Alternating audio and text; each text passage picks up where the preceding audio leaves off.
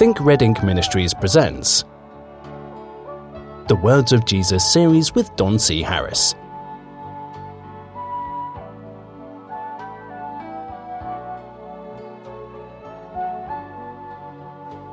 Hello, my friends, and welcome once again to the Words of Jesus series. I'm your host, Don Harris, and I'm doing what I love to do, which is to introduce to you the red ink. I know we should be a lot more aware of the red ink than we are, and it shouldn't be such a novelty, but it is a novelty because it seems that people are really interested in preaching their ideas and not necessarily interested in repeating what Jesus said. You know, Jesus gave us a lot of good advice, and I think that we ought to take it. And most of all, I think we should think red ink. We've been working from this little book called The Words of Jesus, and we're in chapter 14 now. And in this chapter, he's talking about fasting and his attitude toward it. The attitude toward fasting is something that probably ought to be examined among ourselves and our families and our churches and in our society in general. And unfortunately, fasting has been thrown into the same box as meditation has, and that is that other religions do this, pagan religions do this, so we don't want anything to do with it. You know, they fast and they do these transcendental meditations and such. Nobody's telling you to do a transcendental meditation. Nobody's telling you to do that. And when it comes to fasting, we're not trying to fast ourselves into hallucinations or any of the rest of this kind of thing. Just because the world, and I should say the religious world, use these particular tools does not mean that they're not supposed to be in the Christian's toolbox. A great example of this is why do you pray? Pagan denominations pray. They pray to idols, but they pray. Maybe you shouldn't do that. The strange Middle Eastern faith that we're all worried about and scared of and don't want anything to do with, they all pray. Maybe we shouldn't pray. Well, to talk like that, you'd think I was nuts, and probably I would be. But for some reason, meditation, because it's practiced by other religions, we don't want anything to do with that. Why is that? Fasting is used by other religious, it's practiced by other religions that are not like ours, religions that are not inherently Christian. Therefore, we don't want anything to do with that. And I'm thinking, why did you never attach that idea to prayer? You know what? We just need to face facts. We do whatever we want to do for our own reasons. And if we don't have a reason, we just make up a reason. But the fact is that our Lord Jesus gives us a commandment to fast. Did you know that? I don't know if you ever put it together, but in the very thing that we're going to read today, you will hear him say that that's what we need to do. Well, if we're going to do this, we probably ought to look into it and see what it's all about. And in later programs, we're going to be talking about the idea of fasting. If you're not careful, you will find yourself doing how Jesus described as putting new wine into old bottles. And we don't want to do that. What we want to do is we want to do the right thing for the right reason. And fasting is, or at least should be, a part of every Christian's life. I'll explain what I mean. There's a problem with many of us who call ourselves Christian, and that is that we don't live in a pure conscience toward God. As a matter of fact, the Bible teaches that the mikvah, or what Christians refer to as the baptismal, the ordination of baptism, unfortunately, in the Christian world, it's turned into something that is done one time, and that was not true. in the Jewish understanding of the mikvah. It's something that is done from time to time. As a person, as our New Testament scriptures teach, answer a good conscience toward God. And I'm afraid that a lot of Christians don't live in this good conscience toward God. We hear the commandment. We hear Jesus tell us to keep the commandments. If you keep the commandments, then I'll come into you. I'll lead you and guide you. But we go to our pastors with this. We go to our preachers with this, our New Testament counselors with this, and they tell us, well, nobody can keep the commandments. And so therefore, we find our reason not to believe. We find our reason to continue like we've always done, and that's exactly what we do. We continue like we've always done, and we continue not to believe and not to practice anything, or even try to practice something like keeping the commandments. Well, first of all, let me say that there is no commandment you cannot keep. You can keep all 10 commandments without a problem. If you do so, you're obeying your Lord Jesus Christ. You're not obeying Moses. You're not obeying a rock out in the wilderness that had these commandments inscribed on it. You're obeying your Lord God, Jehovah, and you are obeying His Son, Jesus Christ, when He tells us to keep His commandments. If you keep my commandments, then I'll come into you. I will lead and guide you into all truth. You'll be the Lord Jehovah says that we'll be His Son. He'll be our Father. We're going to be His people. That's the way it's done. That's the way it's done. We do what He wants us to do for His reasons. Well, as we do that, the reason that we do that is because we're looking for the most important ingredient in any Christian's life. Yours, mine, everybody's life, and that's guidance. Now, the church has essentially taken over guidance. You don't have to fast to go to church. You don't even have to quit sinning to go to church. You can just go there and He'll tell you what to do. And this is the right thing to do, and this is why. And if He convinces you intellectually, then it becomes a part of your life. Otherwise, it goes begging.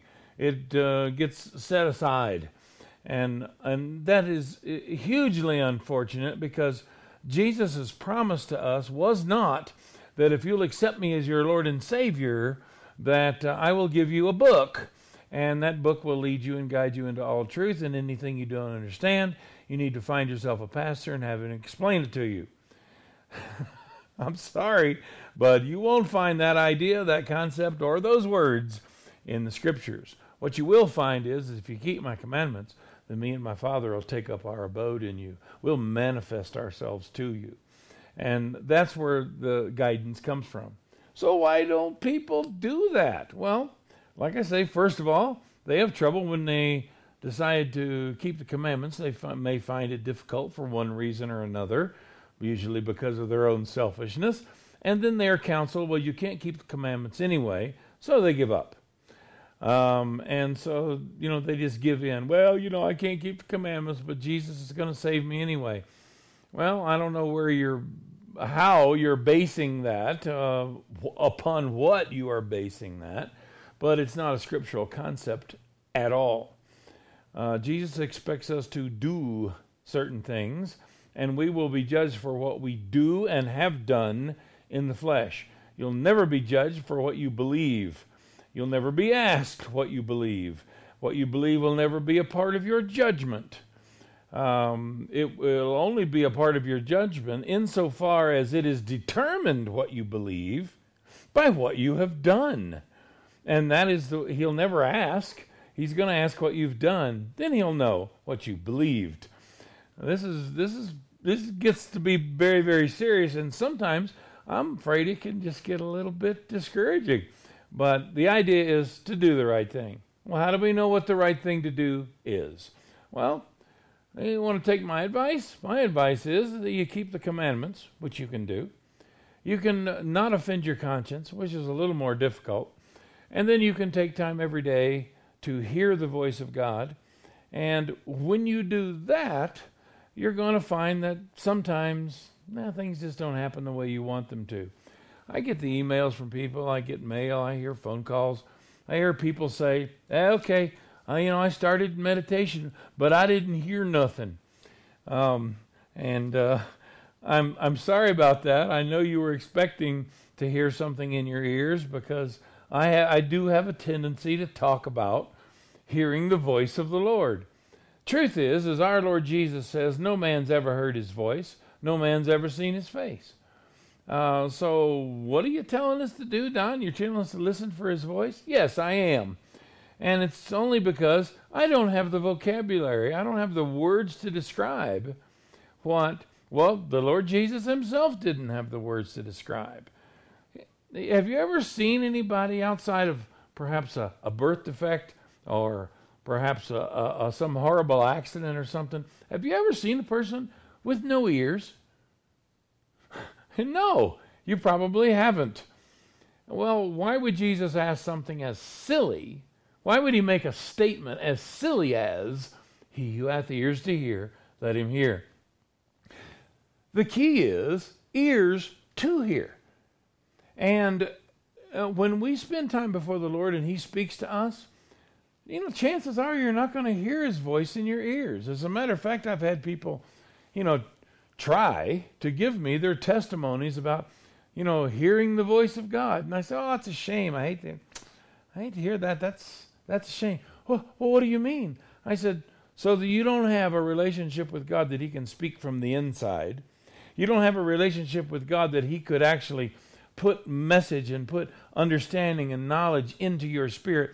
He has to speak it through the air and vibrate your eardrums and suffer the narrowness of language and vocabulary, and then have to deal with the narrowness of your mind. And he's trying to take a concept that fills the entire universe and channel it through a little tiny ear hole in the side of your head. That's pretty pitiful. That's pitiful. Look, you seen gold letters in the sky? Has God spoken to you because he wrote it in the sky? That is a failure on your part. That is a failure that he cannot speak to you unless it's some miraculous thing. We talked about it earlier in the series where the fellow says, I want you to heal my son. He says, you won't believe in me unless you see signs and wonders. Well, that's us. That's us. We want signs and wonders. We don't want guidance. We just want to tell people we got guidance. These kind of things are really, really pitiful. But sometimes these ideas come out of well-intentioned people who just want to be guided to the Lord. They go to the Lord, they spend time before the Lord, and they say, I didn't hear nothing. Well, it's probably not because you don't have pieces of cartilage on the side of your head, but because you don't have ears to hear. Now, many things can cause this. Many things can bring about this kind of deafness. I don't know that I want to talk about it right now, but there is such a thing as a spiritually, Heavenly Father-induced deafness. There is such a thing as that, where he closes their ears, where he fixes it so they can't hear. And we'll talk about it later, but it's so in depth to discuss those kinds of things that we don't want to necessarily take time today to do this. What we want to do is hopefully open these lines of communication. I closed last session with the story of David, how David had found himself in sin, and he was living in this state of poor conscience between he and the Lord. And he got to the point where he could not hear the voice of God. Well, how do you know that, Don? Because Nathan, the prophet, was sent to him to speak to him about the clog in the pipe, so to speak. He was saying, this is the problem, and this is how it needs to be fixed. David heard the story that Nathan told him about the man who lost his little ewe lamb that he loved like a daughter, but this fellow wanted to eat it. And David says, well, that man needs to be killed. And Nathan says, David, here's the problem, buddy. You are that man. You are the man that is in this story. And he explains to him that what he had done to Uriah the Hittite in taking his wife and having Uriah murdered was a horrible and heinous sin that will cost David and the children of Israel for a long, long time. And so why couldn't David have heard this for himself? Because his flesh overcame his good sense. It overcame his desire to be righteous before the Lord. And how does the flesh get to this point? Look, let's just face facts. Our flesh dictates to our bodies, our bodies, our flesh, dictate to our minds how this day is going to go and when things are going to happen and when's lunch. And it is really not the way that we need to live. As a matter of fact, the Bible teaches that we are to live by the Spirit of God. Now, I know that if our bodies are demanding or asking for food, it's likely because we need food. And to ignore that for any length of time can cause all kinds of particular medical situations, physical situations that are not good. And I'm certainly not advocating that. But I guess what I'm saying is that if our mental faculties are affected so much by our flesh, we would probably do ourselves well to learn to control the flesh so that it doesn't control our minds, which in turn affect our spirit. This is a serious problem among Christians. We have strictly forbidden alcohol, but the idea of overeating has never really gotten on the table yet. The overeating is probably okay, and drinking is not. Well, you'll find that Jesus, as I say, harnessed those two horses in the same yoke, and those two are right side by side, and they are very dangerous to deal with, whether it be overeating or drunkenness. And why is that? Because they affect so highly the flesh, which affects so highly the mental state of a person. You cannot think clearly if your belly's full of food or your belly's full of wine. It doesn't really matter. It may affect us differently and perhaps more strongly and perhaps more dangerously in some cases, but it does affect us. One of the things about fasting is that it puts that body at bay, at least. Now, some people wonder, how long does it take to do that? Well, sometimes you can fast a meal. Sometimes you can fast a day. Sometimes you can fast 3 days or a week or 10 days or 40. Don't get all excited about the letter 40 or the number 40. Don't get all excited about 40 days and get worried about starving to death. As a matter of fact, there's a great book that I would love for everyone who is interested in fasting to read. It's by the author Sheldon. I don't remember his first name right away. But this particular book is about fasting and health, and there's a lot of good information in it. And if I'm not mistaken, it was written in the late 50s, when most of Americans they looked like vertical people instead of a rack of pool balls. And even in those days when we didn't have gobs of useless fat hanging on our bodies, and we weren't, of course, we didn't have the nutritional concerns that we do today. And I mean concerns in that nutrition hardly exists in our grocery stores.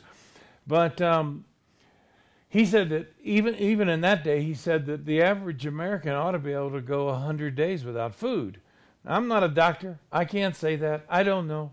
But I'm just saying that the idea of 40 days, it may seem like a really long time, but perhaps it's not. Perhaps we need to be a little better trained in this area of fasting, where that's not just such a shock to us to even think that way. many times you'll find that a prayer, a concern or something that's brought before the Lord can be answered in a day. And the fast of a day brings about what you need to answer that situation. And again, you find people who are interested in meditation. They're interested in hearing the voice of the Lord. And because they don't receive these results instantaneously, they say, well, it doesn't work. But the fact is that much of the time we spend before the Lord in consideration of these things, He's pouring into our spirit His knowledge and His wisdom that may not come out today.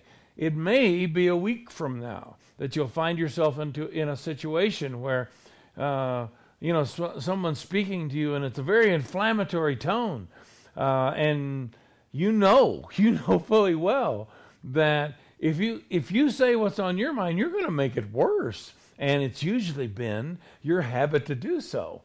But you don't know how to deal with those kind of things, and sometimes a person who involves themselves in meditation and taking time before the Lord, they will find themselves having gone in the middle of, out the other side of those situations, having made them better. I said the right thing. I did the right thing. I totally diffused that whole situation. How did that happen? Well, you know what you're doing is you're speaking the Word of God out from you. And, this is what the Bible means when it says that we are to speak as the oracles of God. Well, if you're not hearing the oracles of God, how are you going to speak them? This has to be a part of our life.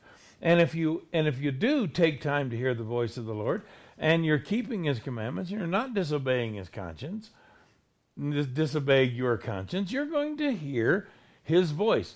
No, perhaps not through the little pieces of cartilage on the side of your head. I hope not. But your spirit is going to very well accept and soak up and hear the words of God. Well, there may come a time in your life when that's just not so easy to do.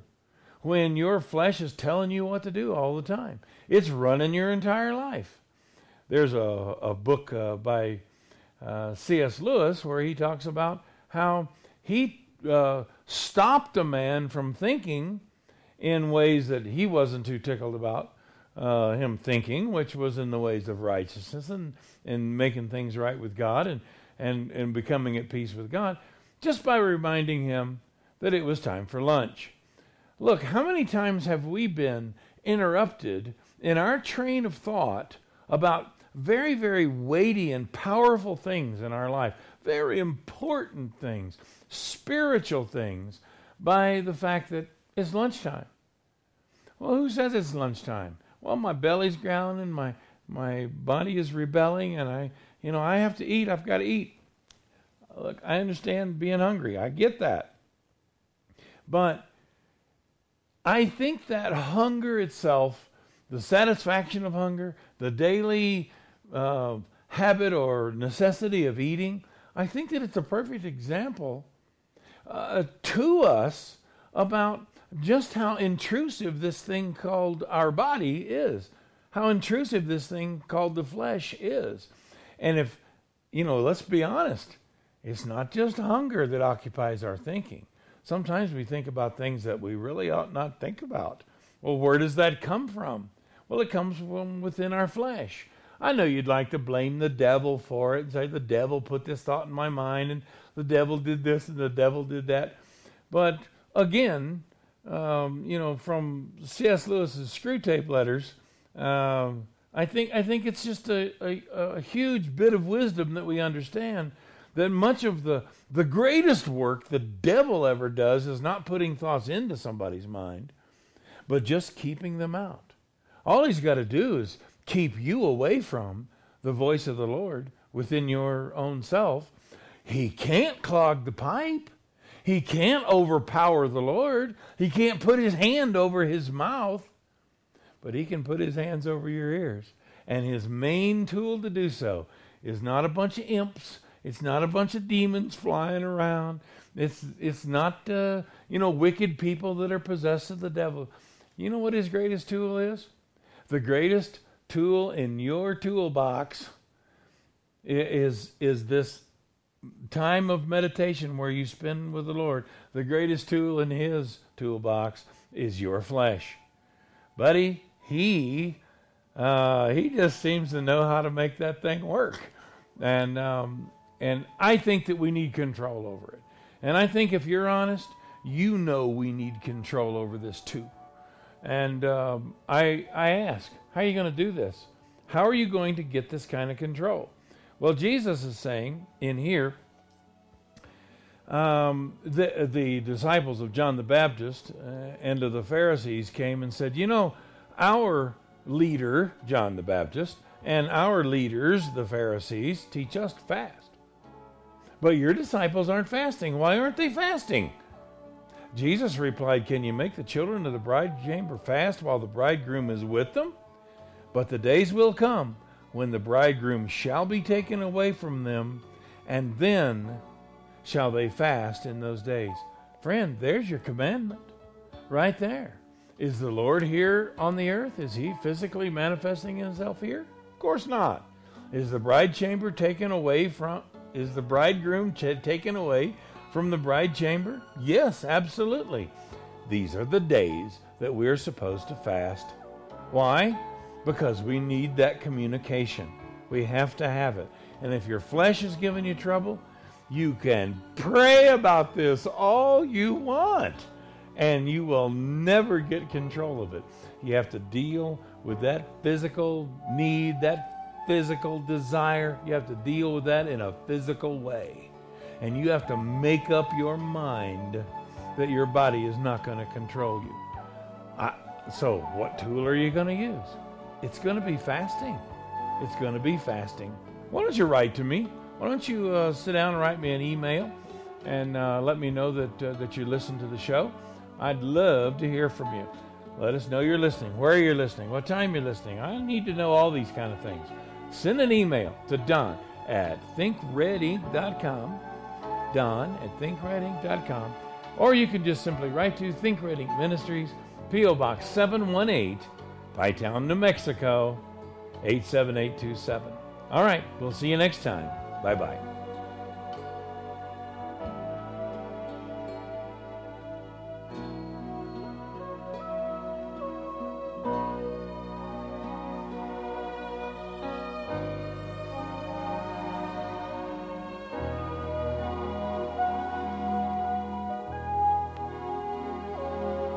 You've been listening to Don C. Harris of Think Red Inc Ministries. Email don@thinkredinc.com. That's thinkredink.com.